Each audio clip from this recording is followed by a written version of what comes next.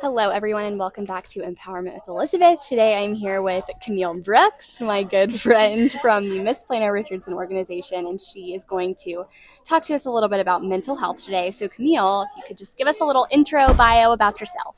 Hi, I'm Kamille, as you mentioned before. I'm 17 years old. I'm a dual credit student at Arlington Collegiate High School. Finally a senior, so I'm almost done. I come from a small hometown, New Boston, Texas. If you don't know where that is, you probably know where Texarkana is. We're 30 minutes from there. There you go. But I've moved a lot. I've lived in 4 different states. I've been to 14 schools, so I'm from there, but I don't live there. I currently reside in Arlington, Texas, where I teach kids how to swim at Aqua Tots in Mansfield, and I'm very excited to be here today to talk to you about something I'm very passionate about. So what got you interested in mental health advocacy? Well, I come from a family that was diagnosed with bipolar disorder 1. It was my 2 sisters and my older mother, my mom. Fortunately, I was not diagnosed, and it's just them, but I've experienced and seen firsthand how mental health is, first of all, something not many people talk about or feel comfortable talking about, especially when you have a disorder like bipolar. You feel like you have to kind of shut yourself off. And in my household, it was just a really big thing. And I just saw how much they had some hard times with it and struggled. And I mean, personally, I've struggled with it myself. A long time ago, I was bullied, and that's when it was really, really bad. I became anorexic. I never spoke to anyone. I just bottled up all my feelings because I felt like that's what I had to do. So I never really wanted anyone to feel that way, and I did not like that my family had to feel that way. Right. So I thought it'd be a great idea to use something I do often, which are pageants, and use that as a way to spread awareness about it. You know, it's okay that you have issues. It's okay that we all struggle. We're all human at the end of the day, and we should all talk about it. I love that. So what is your favorite thing about mental health advocacy in your CSI? I love telling people that it's okay to say they're not okay. Love that. They always think that, like, if it's mental health, it's all about tears and sadness. But in actuality, mental health is a lot more. Right. And when saying, it's okay to speak up, they don't only speak up on when they're not okay. They start speaking up when they are okay. And they encourage others to speak up about how they're feeling. And then it's just, we learn to communicate our emotions and not hide them off, because hiding emotions can cause problems, and you shouldn't have to not tell someone when there's something going on with you. You shouldn't be scared. You shouldn't be told you have to suck it up. I've never really liked that saying because, like I said, we're all human with human feelings, and they all matter. Right. So I love that.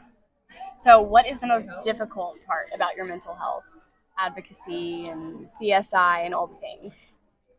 Kind of like what I mentioned before, people just think you're not supposed to talk about it and you're supposed to just suck it up. Yeah.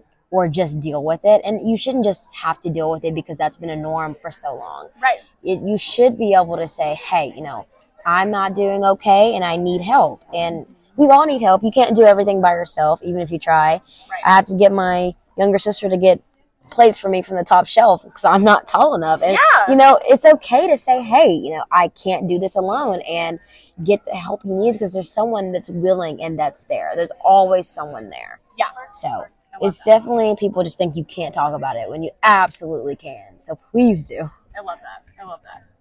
What is something that you wish more people understood about mental health? Honestly, that it's not all about depression, and depression isn't the only thing.